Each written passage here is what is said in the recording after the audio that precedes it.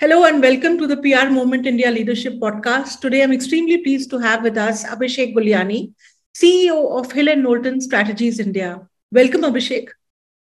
Thank you, Parul. Looking forward to our conversation. Thank you. Indeed, it'll be great to have you here. Abhishek, when we first talked to you, when you had just joined in this role, I think in around August 2020, you described yourself as a pandemic CEO. From then to now, what has the journey been like? It's been an awesome journey, and it's also made me realize how much I love the profession of public relations. It brings in the excitement. It brings a lot of learning. It gives you the opportunity to work with a team to do some exciting work on clients. So in that sense, and the pandemic then brought its own challenges that created that environment. But we've, as an organization, been very fortunate enough. We were on a transformation journey. We've picked up really well. We've won some exciting mandates that have come through. So we've grown exponentially in that sense during the pandemic years, and then as we kind of now plan ourselves for the coming years, we are more excited than ever before in terms of the growth aspects that we're seeing ahead for ourselves. So it's been an exciting journey in that sense. So what major challenges, like you rightly said, you had to build it from the bottom up, a lot of things. So what were the major challenges that you faced? Pandemic itself, of course, was a very big challenge. But what are the organizational challenges that you faced, and what were your key learnings from that? So I'll tell you what the thing is. I think, while I want to first address by the fact that pandemic was generally very difficult for everyone, right? And I hope, everybody was impacted by it from a health perspective or someone in the family or things like that. So that was the challenge, right? But if you leave that aside and bring it from a business perspective, I think that also brought an opportunity. For example, in our case, right, we realized the fact that this is also the best opportunity for us to invest in people, invest in marketing, invest in talent, invest in learning, and actually create a proposition that creates a differentiator for us, because everybody else is a little, the market's a little down. So that also gives you the opportunity to tell your story a lot more, right? And that I think was one of the good things that happened for us. I think one of the big things that worked for us, and I think that everybody talks at us, and when we are coming out of this, right, we spoke a lot about, and I know you're aware of this, that we speak a lot about this whole concept of ideas over hierarchies, and how do you create a culture around it.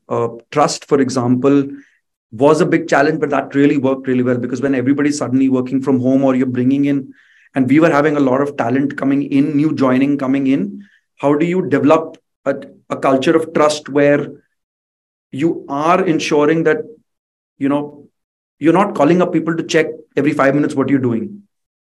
So there is a lot of trust that you need to bring in. There's a lot of collaboration, therefore, that happens in an online world. And then there is a lot of learning that needs to happen, because suddenly you're not meeting, but how do you kind of keep the teamwork going? How do you keep the transparency running? So I think all of those were challenges, but also opportunities for you to shine through as an organization, right? And that actually brought us together, because when we came out of the pandemic, it's really helped us from a culture perspective. It's really helped us from interests that we have now from new joiners who want to work with us. So I think that's worked really well.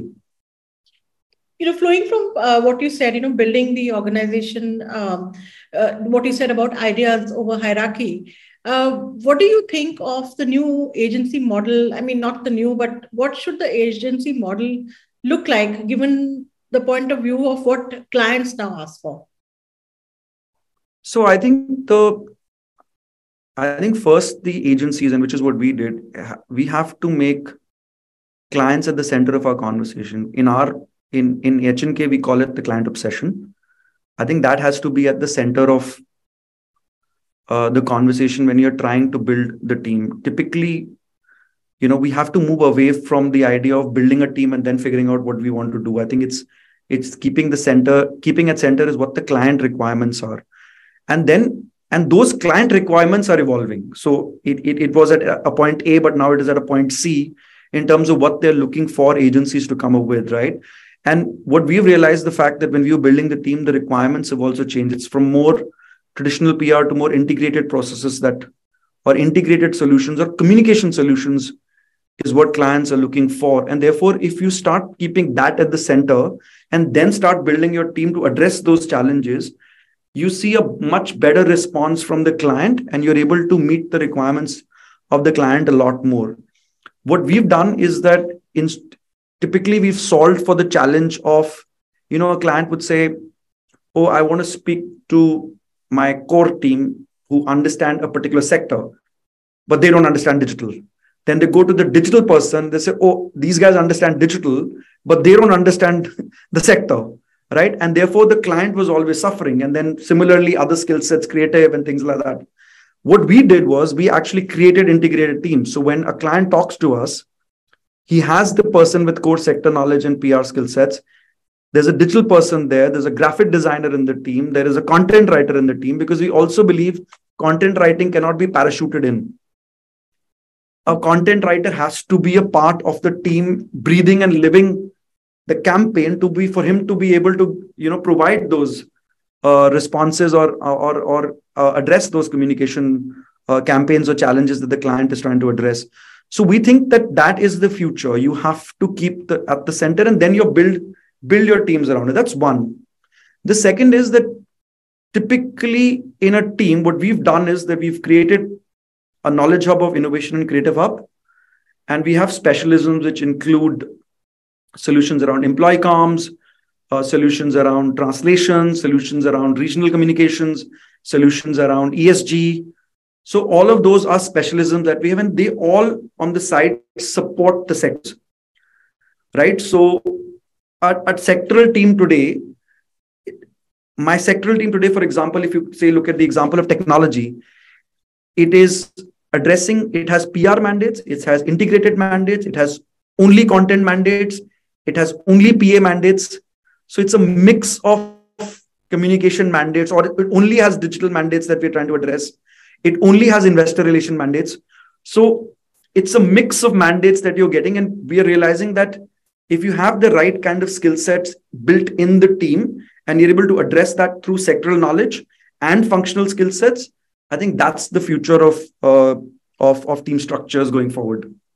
What does that mean for talent and even upskilling of the current team? And now we have fresh developments like ChatGPT and Bard, and of course the Baidu chat engine, whenever that comes out. Keeping all these things in mind, how do we solve for the talent challenge and the range of skills that you have described? Of course, this means we don't need one PR person to have all these skills. You're talking about different people. But what about the challenge of drawing in these people to the PR sector? So let me answer that in 3 stages, right? One is the talent that's coming in, right? And you're aware, and with a disclaimer, that we're already doing a Rise Up campaign with you that's actually done to address that challenge of how do we bridge the gap that's existing between students who are coming in from communication universities or colleges and getting into their jobs. And that is why this whole mentoring program exists in the middle, so that they get a real life example of how that's working. And I think that from a skill set perspective needs to increase. I think the PR industry needs to come together a lot more to address that challenge, because I don't think it's an HNK issue. It's an industry issue. And I think it needs to be looked at that from that perspective. I think the second part of this is people who are in your company, right? People who are youngsters, managers, people who come with about 1 to 5, 6 years of experience. And I think inherently, I think organizations need to build up programs that help dial up their skill sets, right? I'll give you an example from our side. We run something called Global Mentoring Program, where each of our colleagues here across the organization can either be a mentor or a mentee to people who apply for the Global Mentoring Program across the world. Right. So that gives a global experience to the world. And it also gives an India experience to people who want to learn from, folks or team members here in India. And also then you need to have regular learning skill sets in terms of how do you build a program. Like, for example, we have something called Maestro, Summer School, First Chair, those kind of programs that are built across levels and are built around programs for us to keep enhancing skill set level. So there is a lot of investment, I think, that needs to be made into learning, and that has to be continuous. It cannot be one time. It has to be continuously put as a part of our process to invest in, because uh, that is very, very important, right? And third are people like me who have been in the industry for now about 2 decades. And what do we do? And I think it's also across levels, it's our responsibility to stay in that mode. I mean, in our organization, when we work with clients, we say that we want to be always in beta. And I think it's important for us as people and as PR practitioners, we owe it to us to remain always in beta, to keep enhancing our skill sets, to keep developing new areas. Because, see, I mean, coming back to the topic on what you said around chat gpt, I can look at it very differently, right? Because uh, if you look at the world, there was the newspaper, there was the radio, there was the television, there was the mobile phone that came, and there came the social media, then came then came digital, then came sound, and then now there's metaverse, chat gpt. So those kind of things will keep happening. From a communication perspective, it's all up to us to enhance. But I think the human intervention to a conversation will continue to be very, very important. So I genuinely believe that while these are things that are essential and are enablers to our life, but human intervention, human knowledge, emotion will continue to continue to be grow stronger, and will be very, very essential. So what you're saying is PR professionals need not be afraid of AI and metaverse and chat GPT, because it's the human insight that will always matter. And I'll give you an example, right? I'll give you an example from a data and insights perspective. We do a lot of work around data science, right? Which is the what and why of what the thing is, right? So there are a lot of tools that we use to get the data in, right? But it's actually the human intervention that builds the insights from that data. So the value of the data is nothing if there is no human intervention on finding what it means. So that, and what it means, is what is essential to a communication campaign, because data is just data is data. You know what I mean? So till the time I'm not able to figure out the why of it, which is where the human intervention comes in, and that I believe will continue to be very, very important. And that is not going to change. No, that's very true. In fact, those who modeled ChatGPT for crisis intervention have found out that it doesn't display the empathy required for a crisis intervention, for example, for reputation building. So, I'll give you an example, right? We do media trainings, right? So now there are a lot of tools that are coming in to read during media trainings. And I went through with someone who gave me a sample on this, on how that tool could read the ers and the thers but it can't read body language. It can't read emotion change. It can't read you telling, when you're kind of media training someone, to guide them on what is the tone that you need to use. That is human intervention, and that will continue to be very, very important, especially in the field of communications. Coming to the personal side of your background, Abhishek, your roots are in theatre. How has that impacted the long influence of theatre on your family and you? How has that impacted you as a communicator? No, big one, right? Because I owe a lot to my my life in theatre. Though I believe that I get questioned this a lot, that why did I not pursue a career in theatre and got into the field of public relations. But having said that, I think theatre kind of teaches you the ability to question the question. And when you are when you're interpreting, and especially I was a part of the players from Kirodimal College, which had very strong roots in the quality and the kind of theatre we did.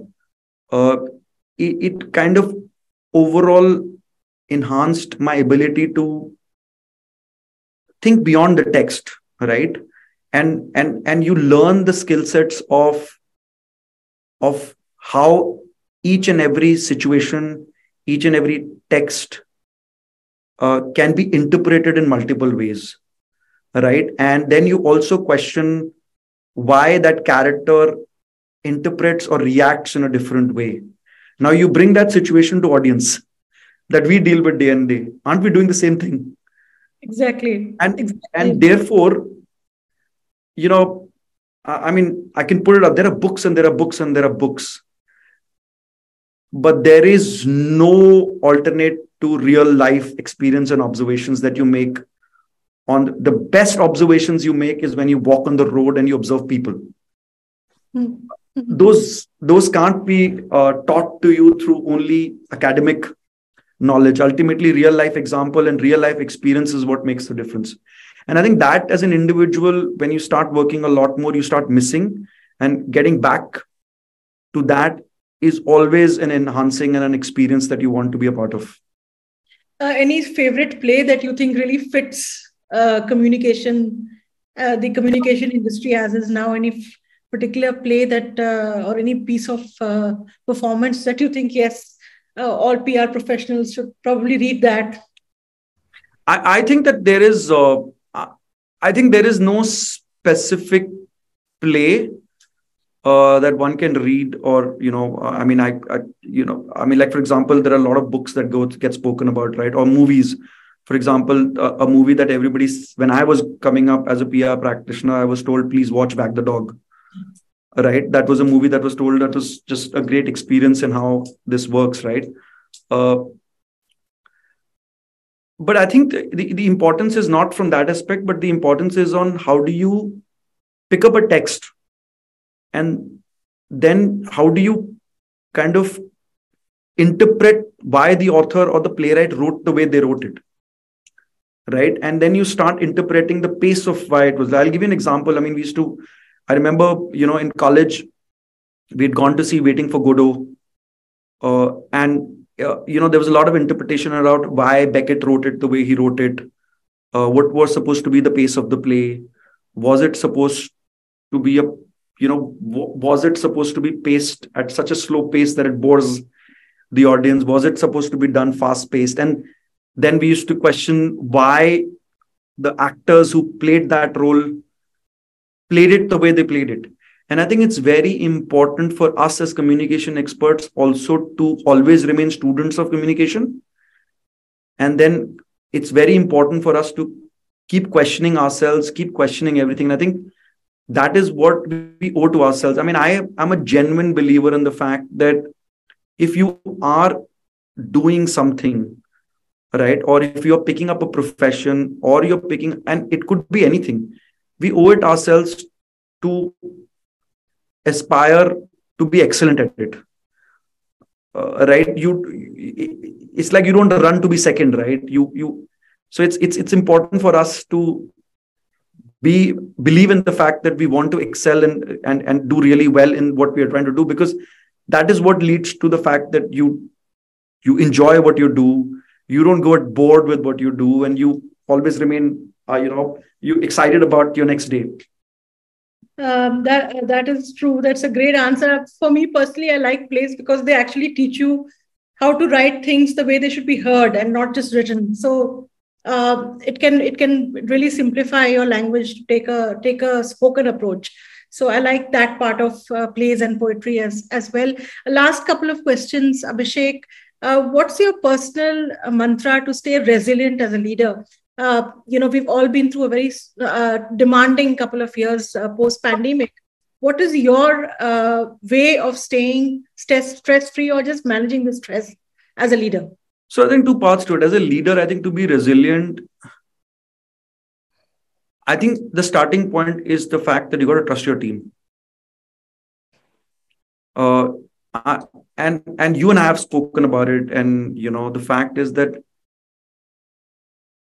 we as agency or communication agencies need to bring culture conversations around our teams at the center of conversation. I don't think culture is spoken as much as it should be in our environment of agencies. And I think that is very, very important. It should become an industry issue.